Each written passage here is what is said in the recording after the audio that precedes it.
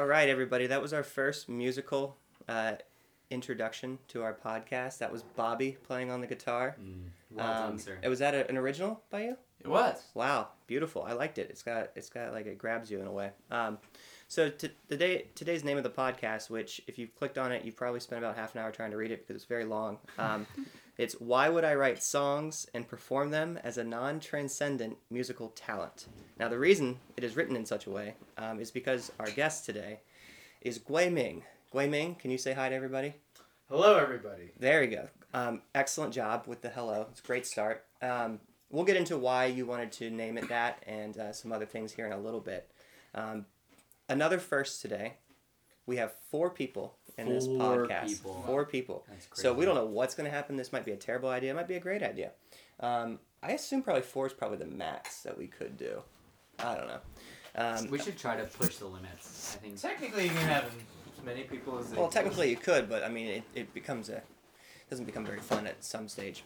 Anyways, so before we get to that main topic, first some loose ends from our previous podcast. We did get an email from one of our listeners. Again, our email is why would I podcasts? I've already forgotten it. Why would I podcast at gmail.com? And I do check it. That's why I've forgotten it, because it's now on my phone and I never have to log in, so I don't have to remember it. We got an email from Ashley, who was our former neighbor, and now she's moved away. And she was quite upset at me because I eat string cheese. Fleming, how do you eat string cheese, first off? I don't. You don't eat string cheese? Have you ever eaten string cheese? Yeah. In the past, when you ate string cheese, how did you eat said string cheese? I melted it and ate it like normal cheese. Melted it? That's not normal. What are you talking about? Why would I eat string cheese versus any other cheese? Well, That sounds like the beginning of a podcast. Yeah. If I want to eat cheese, I just eat good cheese instead of nasty. So even like when Okay. you were a It's kid, it's an excellent point. you didn't eat string cheese.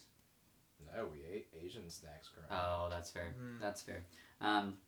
Okay, well, And I'm always going to eat a kettle chip instead of a string cheese. And if I'm going to eat cheese, I kettle would eat chip? Where does that not come from? nasty string cheese. Just Okay. like of all the snacks. Well, so it's funny you should mention that because I'm heavily into string cheese right now. There's a lot Why? of string cheese coursing through my veins right now. Well, it's part of my new workout plan and nutrition plan that I've told you about already. And String cheese specifically, well, or cheese? it's a snack. It's a But- snack, but and it's once the again- simplest snack. It's the simplest to carry. It's the same size as any other cheese. And other cheese just tastes better. And it's not any I've more never really expensive thought and it's about less this, nasty. but there are healthier types of cheeses, are there not? Okay, well, so anyway, getting back to the real point of this. Hypothetically, Gui Ming, if you were to eat string cheese, and you I weren't... would just eat it. I would not string it. Yes! High five, dude! Oh, Flaming oh, high that's- five. I don't dignify it because this is a pure hypothetical. 'Cause See- string cheese see, is that's a not a bad win for you. idea. Oh, it's totally a win. That's He's on not my a win side. for you because it's a pure hypothetical. He wouldn't actually do it. Anyone who would actually eat string cheese would string it. They wouldn't just chomp down on it. It's ridiculous that you chomp down on it. Anyway. Yeah, anyways, Ashley was upset that I ate my string cheese with just bite by bite as opposed to stringing it. And so, Ashley, you've been heard. You've not been listened to, but you have been heard. I'm just kidding. James agrees with you. Gui Ming agrees with me in theory, which is all that matters right now. That's... So I'm happy with that. Secondly, our last podcast was about why would I have a favorite sports team, and I ended the podcast with a long ode to Manchester United, my favorite team, probably in general. Maybe. Well, Notre Dame's up there too. But the ironic thing is they then lost their next 2 games. So it's kind of ironic because I gave this long emphatic speech about how great their comeback was and how amazing following them is and just the beauty in it, and then they end up losing their next 2 games. So, that's part of following a sports team. There's ups and downs, and I wasn't even that upset that they lost their next 2 games. Additionally, I did learn one thing. So I took, in our soccer game this previous Sunday, I took a penalty kick for the first time in a long time because I'd been inspired, by, as I mentioned last time, by Marcus Rashford stepping up and taking the penalty kick and not being scared. And I was inspired by it, and I took it, and I scored it. He scored, ladies and I gentlemen. scored it. So now I've gotten over that mental block, and it's really that simple. You just tell yourself you're going to do it, and you score. Kind of like singing in front of people, maybe. Oh, wow. All right. Any other loose ends to tie up? Gui Ming, you have any loose ends to tie up from things that you haven't said before? There's many things I haven't said before. Yeah, any loose ends from there? No. Okay. So, next up, I mean, yes, but we can't go into them because Okay. it's irrelevant. there's no irrelevancy on this Broad, podcast. formless question. Okay, so next, everybody's favorite section before we get to the main topic, introductions. So, there are 4 of us. We've already figured out that I'm going to introduce Bobby, James Guiming, me. Who wants to start? You start first. Okay, I like it. A man of action. You must be very attractive to the ladies. You know what you want. You know what you want, Guiming. Bobby, what was that? What did you say? Nothing. Don't worry about it. Generalization. Okay. First up, Bobby Stuart Winslow. The last 2 times I've introduced him, I've given some dreams that I've had about him, Guiming. Do you ever dream, by the way? Yes. Do you ever dream about people in this room? No. Okay, cool. So, since... I can't remember this. So now I've got I've talked about that first dream with you and McKenna. You had the to fish. Yeah, and the fish. You had to traverse across that long lake, around lake, I should say. The second one, there was a desert, and you found a baby as the sun was setting. Now you're a much older man in this new dream that I had. This isn't the fish head dream, is it? No, it's a new dream. Oh, wow. It's a new dream. Yeah, you're much older. Oddly enough, your hair has not grayed, even though I think you're probably in your late 40s. But your hair is still great. And what to say about this dream? Should I say every single detail from the dream? No? Okay. Well, the main gist of it was you were on the beach, and you were strolling along, and it looked like you were holding hands. You thought you were holding hands with someone, and I assumed you were. But you know how dreams are weird, where like you look closer and something changes completely. When I looked more closely, you weren't actually holding hands with anybody. And there was someone behind you who was walking, probably about 10 paces back.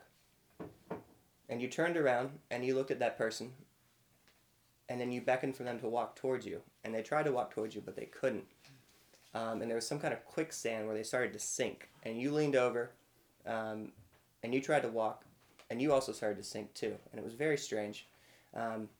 And you finally got over to that person, and you lifted them out of their quicksand, and set them on solid ground again. And then you looked over at me, and you said, Josh, take heed. This is what happens. This is what can happen to those who do not stay present in their life. Wow. And I was like, wow, Bobby the Sage. I never would have expected that life turn, of all the things that Bobby could be.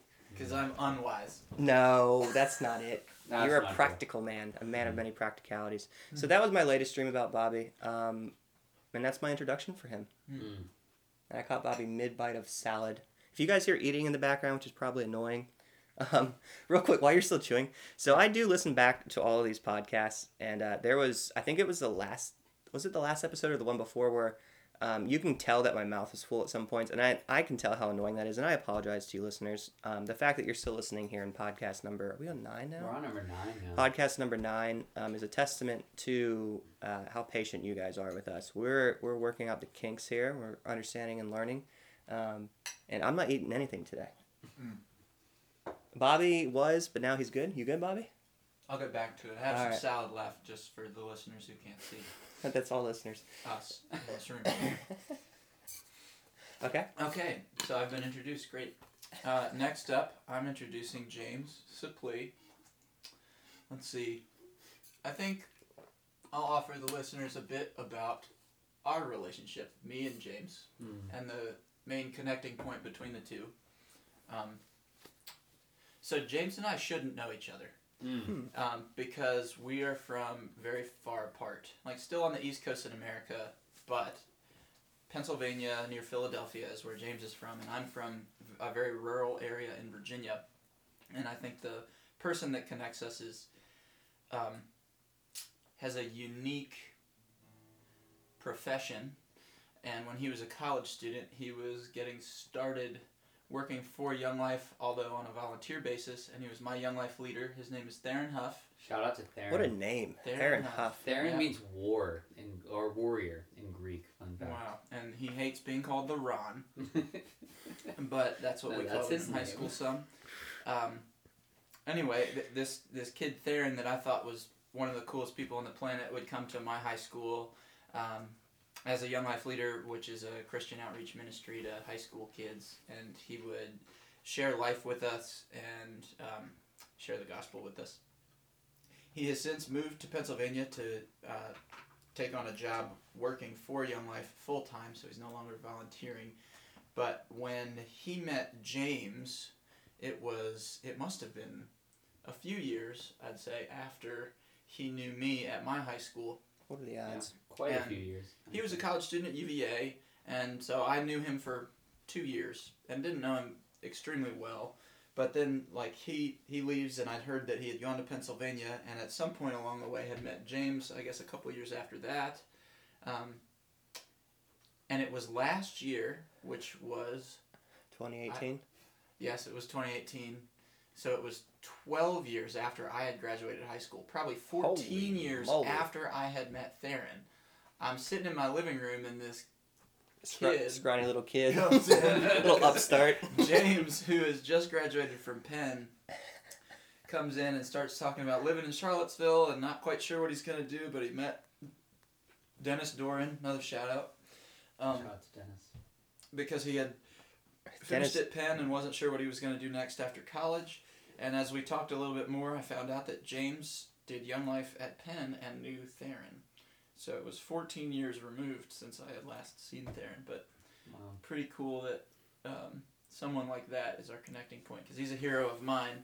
So that's how I would introduce James. After living with James for almost a year, he's a hero of mine too. Aw. So good job, Theron. That's pretty good. That's almost like it's got like Yeah. dreamlike connections, you know? Mm-hmm. It's kind of miraculous almost. Yeah. Man, as much as that story warms my heart, it makes me a little sad that Bobby's forgotten some of the details. Warms your cockles.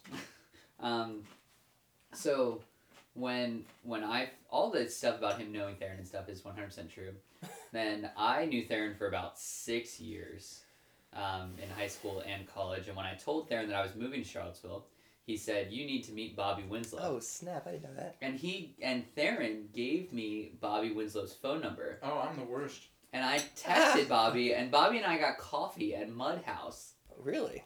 On the mall? on the mall. Dang, he forgot this. And I suck. I was wearing. Sorry. I don't remember too much about our conversation. You remember One what you thing were wearing somehow? I do, because Bobby commented on it.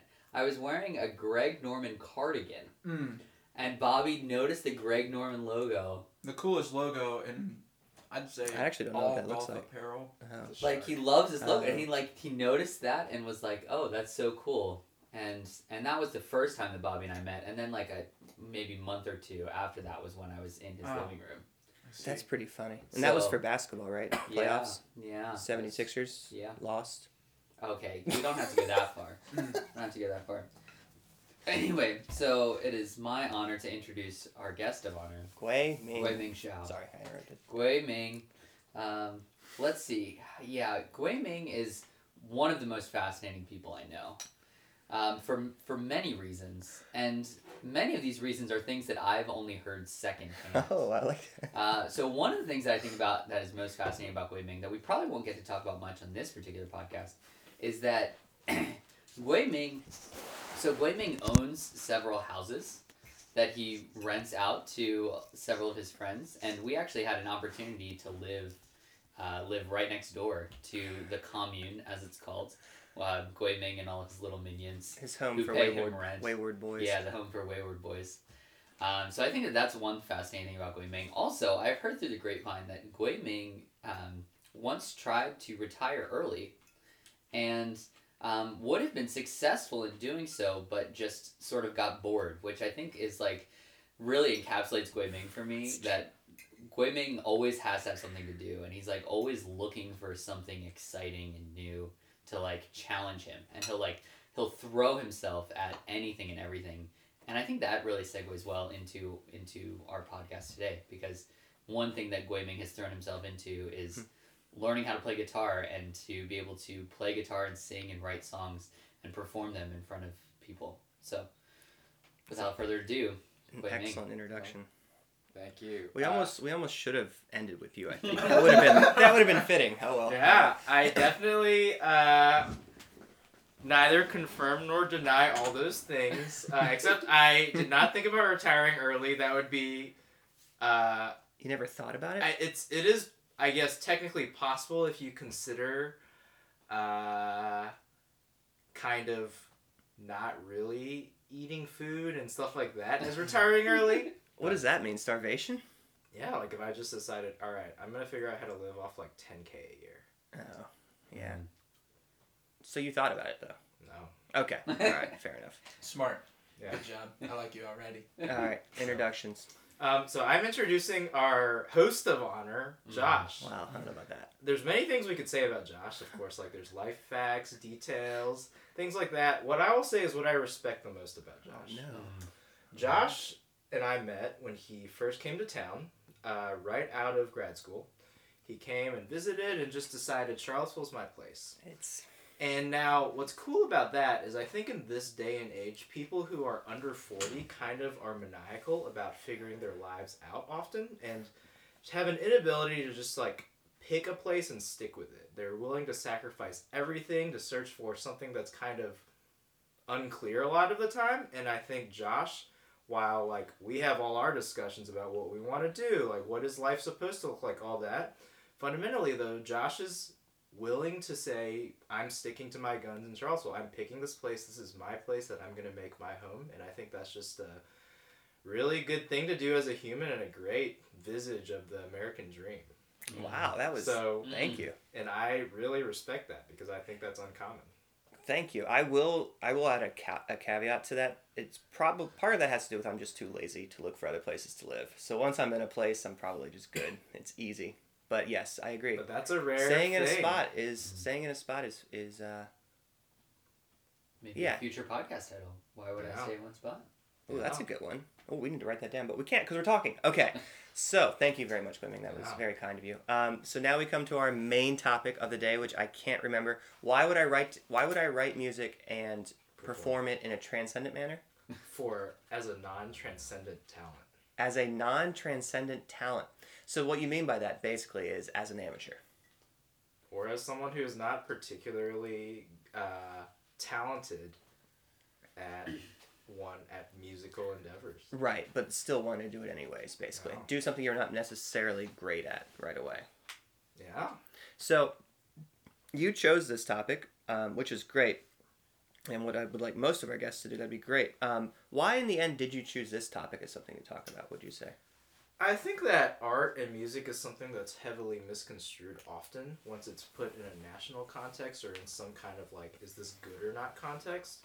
In music in particular, I strongly, as someone who, I don't believe that I'm unusually gifted at singing or playing guitar. I've taken a lot of lessons on like playing guitar, so therefore I've learned things, but I don't think I'm like an unusually gifted, but I'm trying it. You're pretty good. And what's cool about it is I've learned that music is truly just connection. It's this like, I believe that it's this thing that God has just gifted us with the ability that when you interact with new people, there's kind of an awkward like wall you've got to push through. And what you can do with music is just have the experience of transmitting a piece of your humanity through music to someone who's never met you before, and they listen. And I think that by itself is like a very pure and core element of what music generally is. It's just this secret language that's gifted to all of us, and I don't think it's just like, I'm good at singing, I can sell records and sell out arenas, that's what music is. And I think I've learned that, and I like that. I've derived a lot of fruit from it. Yeah, how did you first decide to do this, or what made you first realize this? You're like, oh, I could do this. That'd be fun. I would say that as a human, I could do thing is pretty wide. I just think most humans can probably do most things if it takes work.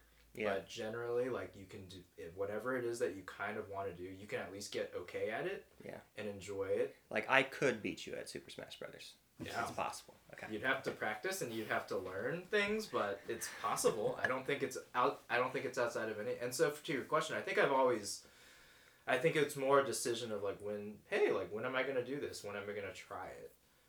I've played music all my life. And then I think what I wanted to do was, So I guess backing up, there's a period post-college, and I did the fellows program in Charlottesville, where there's just a period Shout of out to fellows everywhere. probably sustained absence of community for about a year-ish, not the year directly after fellows, but for about a year, people in Charlottesville tend to move in and out when you're in your early 20s. Yeah. And I just need something to do. So I took guitar lessons. It was fun, and what I found is it was really, as I said, cathartic to just create your own music, because you can write a song about something entirely pointless, like a fireplace, and pretending the fireplace is animate. And you did write this song. And I did write this song, but when you perform it, you still the audience connects, and I think it's not just even just the words or the sounds. For some reason, once again, music just is this weird connection that just allows you to connect to people, and creating it was something that just sort of spawned organically out of that. Yeah, do you think, I have 2 questions, and feel free to jump in, guys. Just override me whenever you need. But this connection that people seem to feel through music, I mean, I know you can't really describe what it is, and fundamentally probably, but is it similar? I don't understand it really, because it's almost like you're taking MDMA, and suddenly you're intimately connected with everyone you come across. But with music, it's the same sort of thing. Suddenly you have an intimate, personal connection with the person who's singing it, even if you've never met them. Honestly, even if you've never seen them, if you're just listening on your headphones, you can still feel their emotion behind the words. Yeah, there wasn't really a question there. Do you have anything to add? I do. So I think this kind of ties back to your comment about Josh being impressed with him. There's an uncommon thing he did in picking a spot, and that shows some level of character. Yeah. Would you say there's a level of character expressed from a musician to the listener? Yeah. And how would you describe it? Good question. So the first time I performed at the open mic night, I think the things I thought about were, am I going to remember the words? Am I going to sing in tune properly? Am I going to play the right notes? Just am I going to make silly mistakes? But what you learn is on stage your first time, you kind of are just so nervous that whatever happens just happens. And whatever happens is exactly what music is in that setting. You use your voice, which is an incredible machine designed to transmit not just information, but also your soul to some degree. And then also you use your words, which you've crafted and spent a lot of time distilling big thoughts into what a song is, which is extremely small amounts of work. And it just your voice plus that, plus sound and rhythm and these things, for whatever reason, I think just kind of go when you're up there. And I think that's unless you're robotic up there, or unless you don't say any of the words, or unless you're if you truly perform your song and do your best at that, I think totally outside of the idea of was that good, it's always human. It's never going to be not human, because it is a human doing those actions. Right. Yeah. Well, I think one of the fascinating things, especially about live music performance, in this sense, and especially as a singer-songwriter, is that there's this combination of bravery and vulnerability that I think we rarely see in any other venue. I mean, I think it's really it can be inherent to the arts, but specifically with performing live music, you have the bravery to bear your soul in front of an audience in some way, and that vulnerability shows this. Yeah, I think shows these two ideas that can often be very conflicting, right? In that you admire the person's courage and bravery in going up and performing these things, but on the other hand, you're seeing who they truly are, right? Oftentimes when we think of being brave or being courageous, it's you're shoving the rest of your fears and anxieties down in order to present a brave face, right? I think in sports competition and such, right? If you're being brave and courageous, right, you're taking risks and all these sorts of things, but there isn't that vulnerability.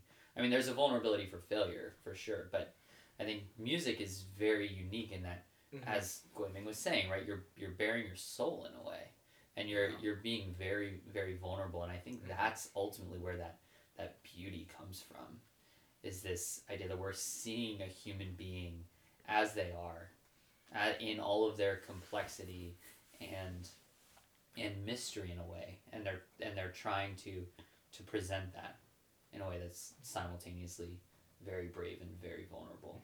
Yeah, you feel like when you perform, your fear is not, oh, they're gonna think I missed that shot because I did. They're gonna be your thought is, oh no, do they like me or not? It's not like, do they like even the action that I just did, or like the success or failure of like a like yes or no type action. It's like, this is, no matter how you spin it, even if it's a tiny piece of me, and that's how you feel. And that's the biggest, I would say, honestly, insecurity of people in general too, of why they aren't vulnerable or not. It's all goes into the same kind of fears. Yeah.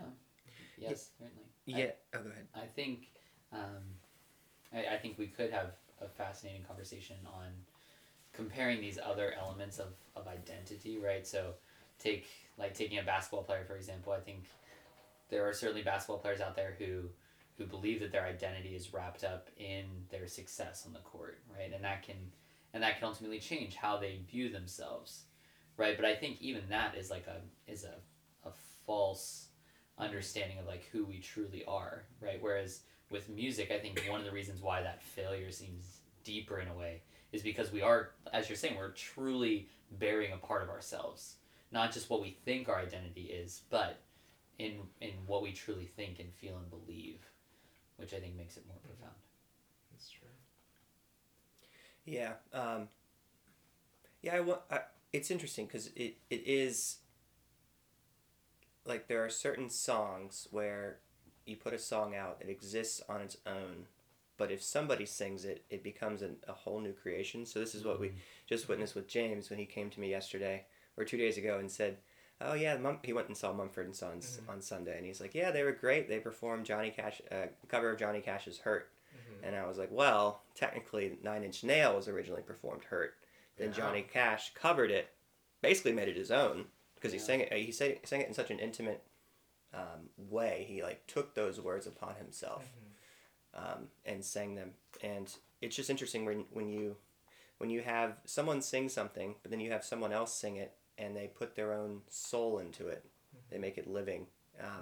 It's like, it's like I don't know, it's the language of the gods almost. They say that for math, like mathematics is the eternal language, right? So you discover the same math wherever you go.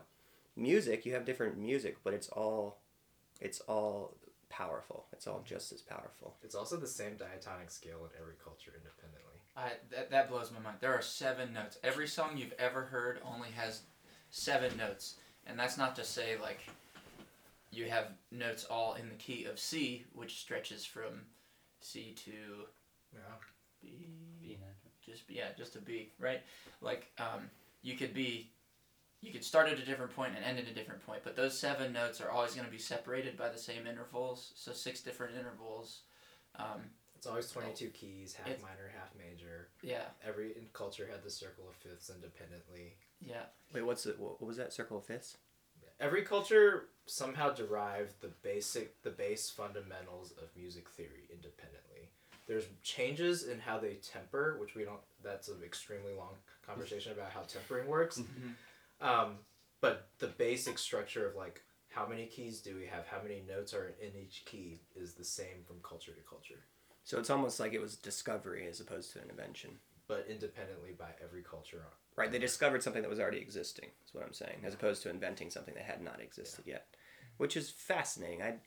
I don't know how that is. Why do you I mean, the obvious answer would say that God placed this in us. But the fact that sounds have a logical order to them that you can't escape. There's the same. I don't think we should go into it, or I guess we could. I was bothered by this for a while and read a lot about it. Have you read about it? How every culture independently came up with it? I think it's fascinating. This is a new idea to me. But, oh shoot, there was something I was going to say. Never mind, continue. Yeah, I think you should go into it a bit. That's fine. I'll try to make this as short as possible. It's a little complicated and scientific, but basically, yeah. So every culture invented a vibrating string. If I take a string and make it taut and pluck it, it makes a note. And at some point, every culture discovered that if I take that same string but make it a half length of that string and I play it, it sounds like an octave, always. And what's example? Oh yeah. Good. So like if you look at the note and then actually just pluck a note and then find where exactly half of the length of the string is. So we're looking at half the guitar. Like I know which from the bridge to the nut. But yeah, this is the same distance from. Okay. There. And then that always plays an octave. What is an octave for An those who octave is don't the know? sensation of a note being the same note but higher. Okay. So the pitch is one. I don't know. One octave higher is the way to say it. Yeah. So that means every note between this low note and this higher octave is a different and unique note.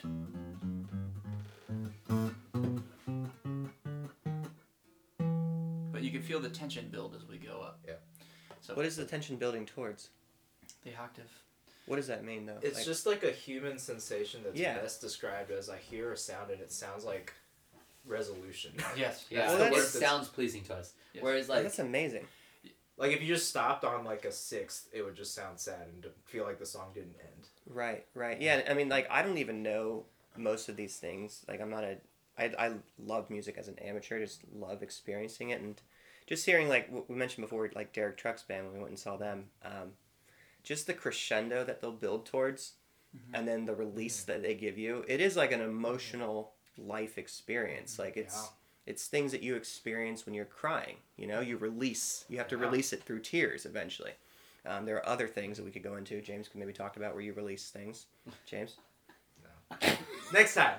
so one thing that is fascinating, that a little bit from my experience. So they have studied like different intervals and like if there's any like mathematical relationship between like things that we find appealing or we find attractive and like their mathematical simplicity.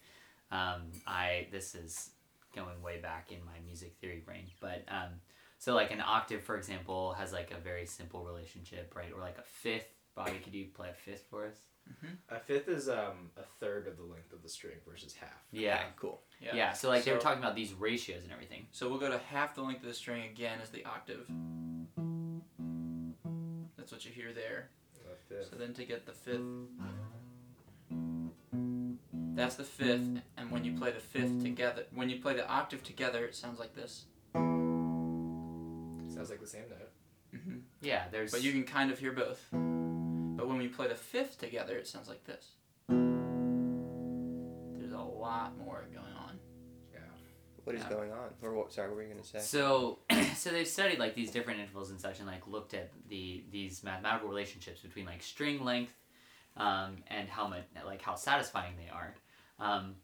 But I think most interestingly, one of the most satisfying relationships and what most of Western harmony is built on, the third, is actually a very awkward ratio. So even as we like try to study these things mathematically and determine like, well, why is it that our ears resonate in that sense with certain intervals and such? It's been very, very difficult to figure out, just like mathematically and scientifically, why that is. But there's another interesting piece where this is the most interesting thing I found. So all cultures independently, based on these ratios that James was talking about, developed the same scale because they've got a octave, they've got a fifth, and they discover that with the circle of fifths, they just keep going up in fifths, they'll loop. But what's interesting is theoretically what that means mathematically is 1/3 to the 22nd power, which is how many fifths it takes to go all the way around. It might not be exactly 22nd, but like 1/3 to the whatever number of fifths required to go all the way around the circle power, and should technically equal a half to the fifth power, or how many octaves that traverses, but they don't. And so what that means is there's this thing called tempering.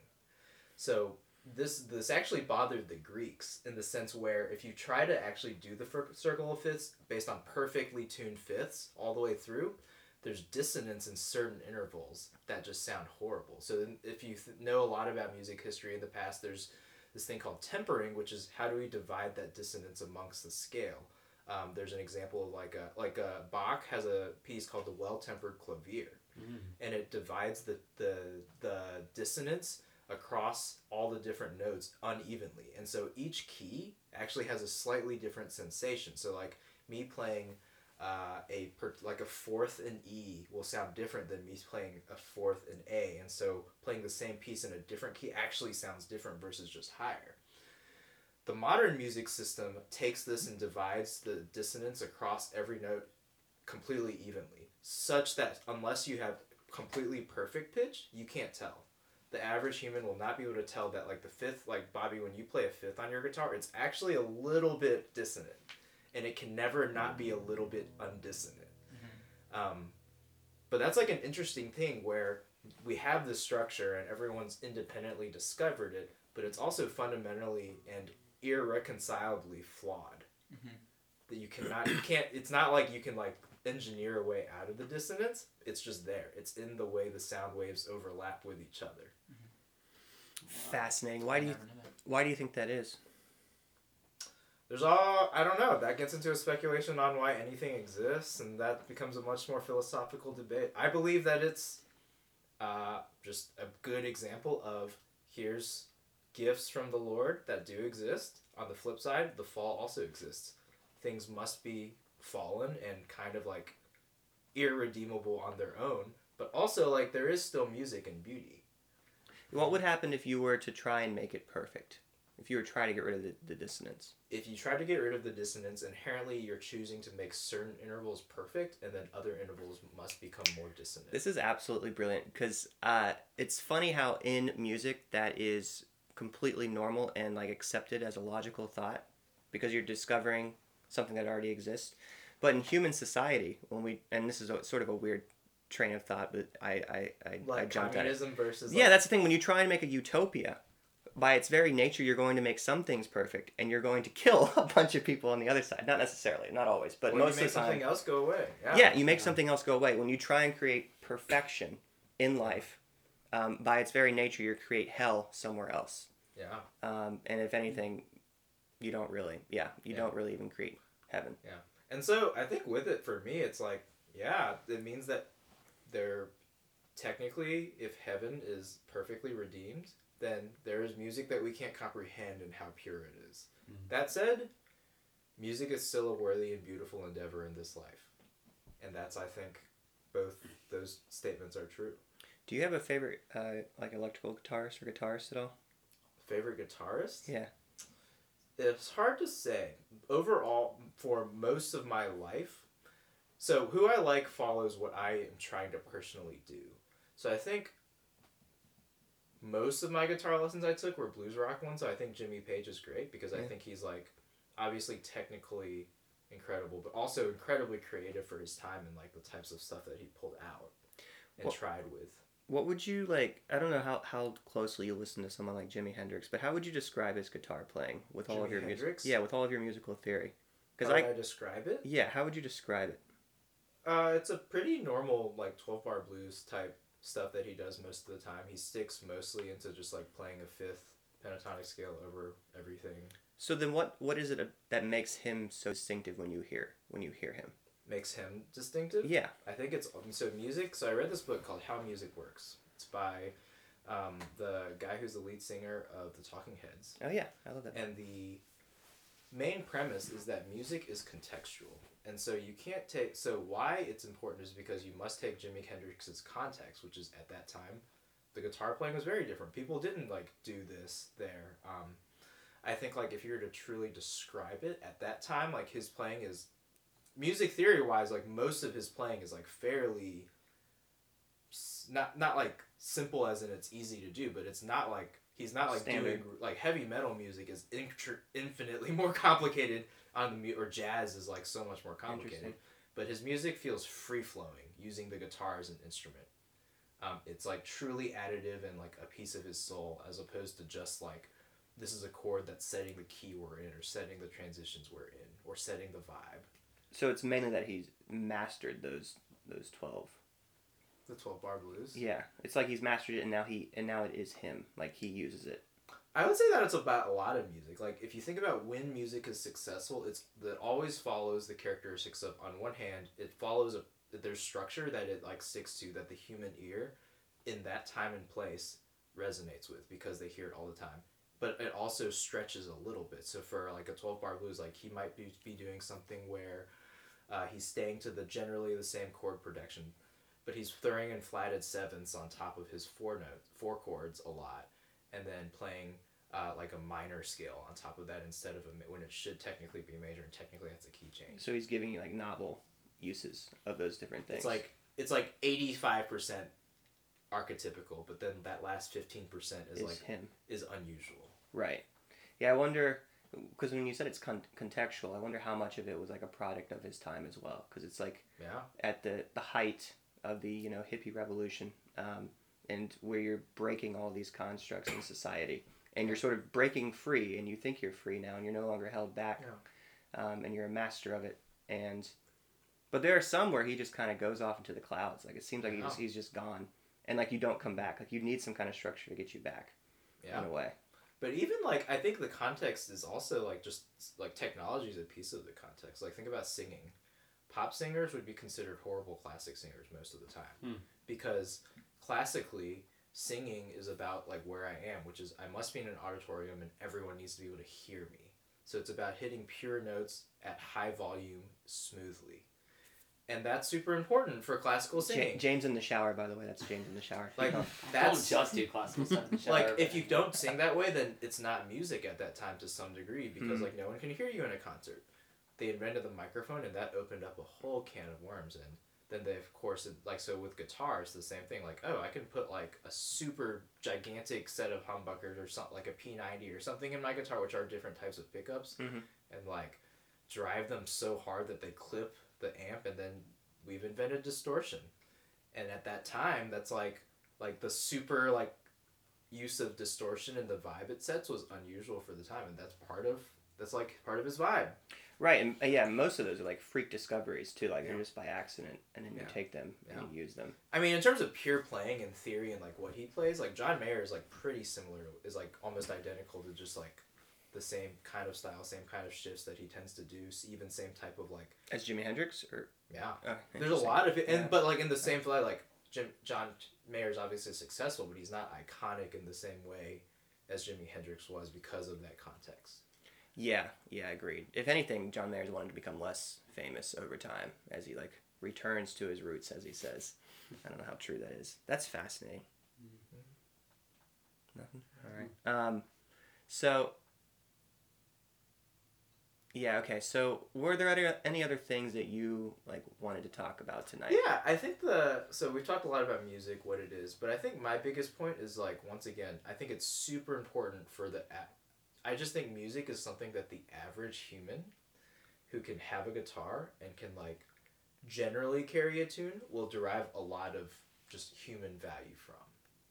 Like learning how to play music, being willing to try to write your songs, completely trying to throw out is this good or not, and just like writing songs and performing them in front of people is in some ways it's a tool, but it's like a very beautiful tool that lets you connect with other humans in a way that's not like it's just like in a very beautiful way. And I think that the biggest point I have is I think the average human should at least try.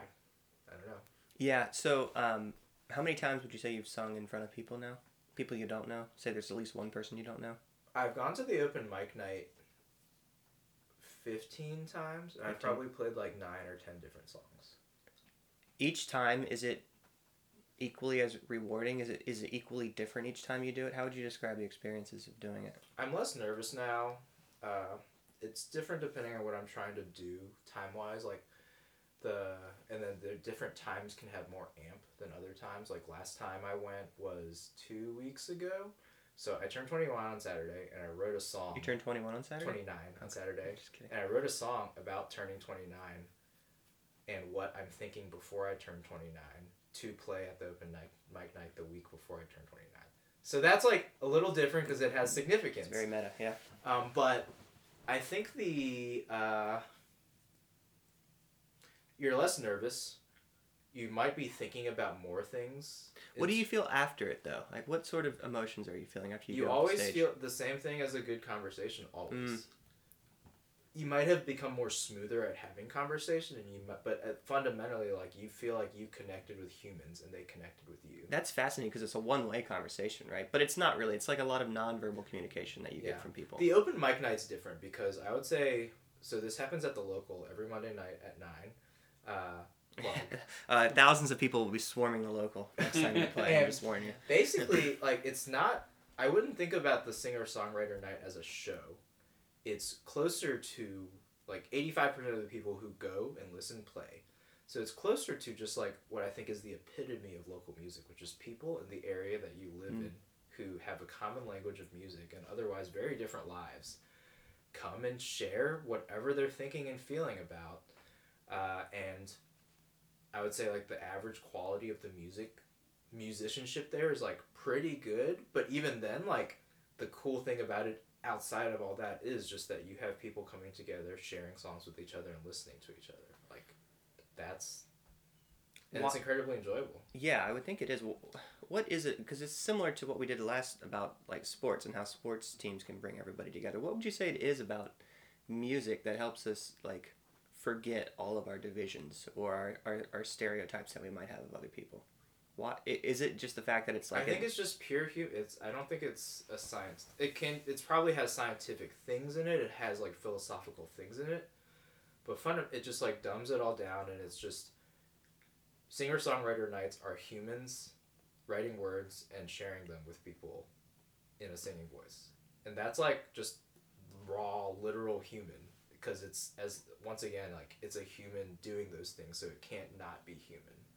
And those humans all have stories. They're not robots, and therefore, like, they come through. Right. Yeah, the sort of the uniqueness of each person's soul. Even if it's, like, a very pointless song that's about, like, a really funny thing that's not related, you still hear the human.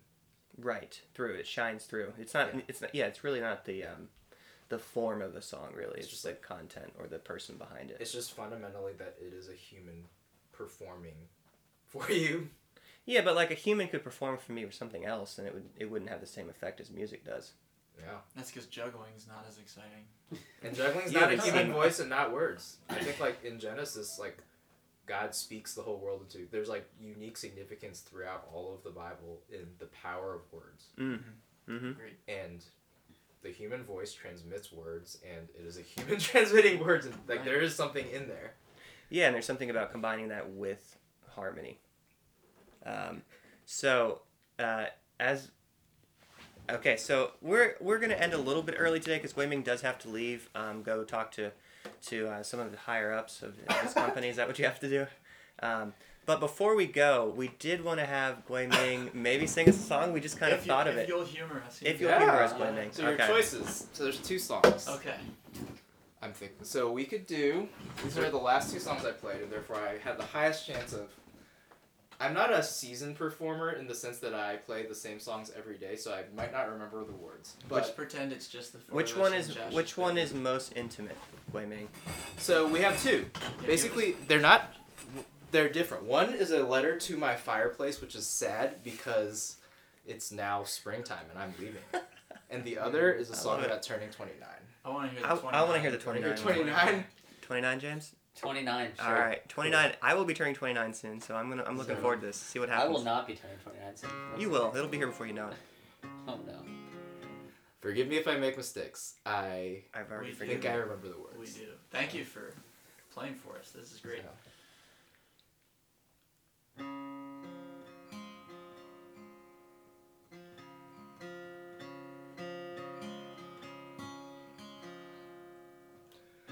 Turning 29 from 28.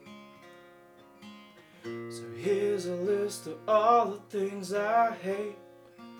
I hate snow when it turns to slush. When people don't pick up after dogs in a rush. I hate waking before 8:30.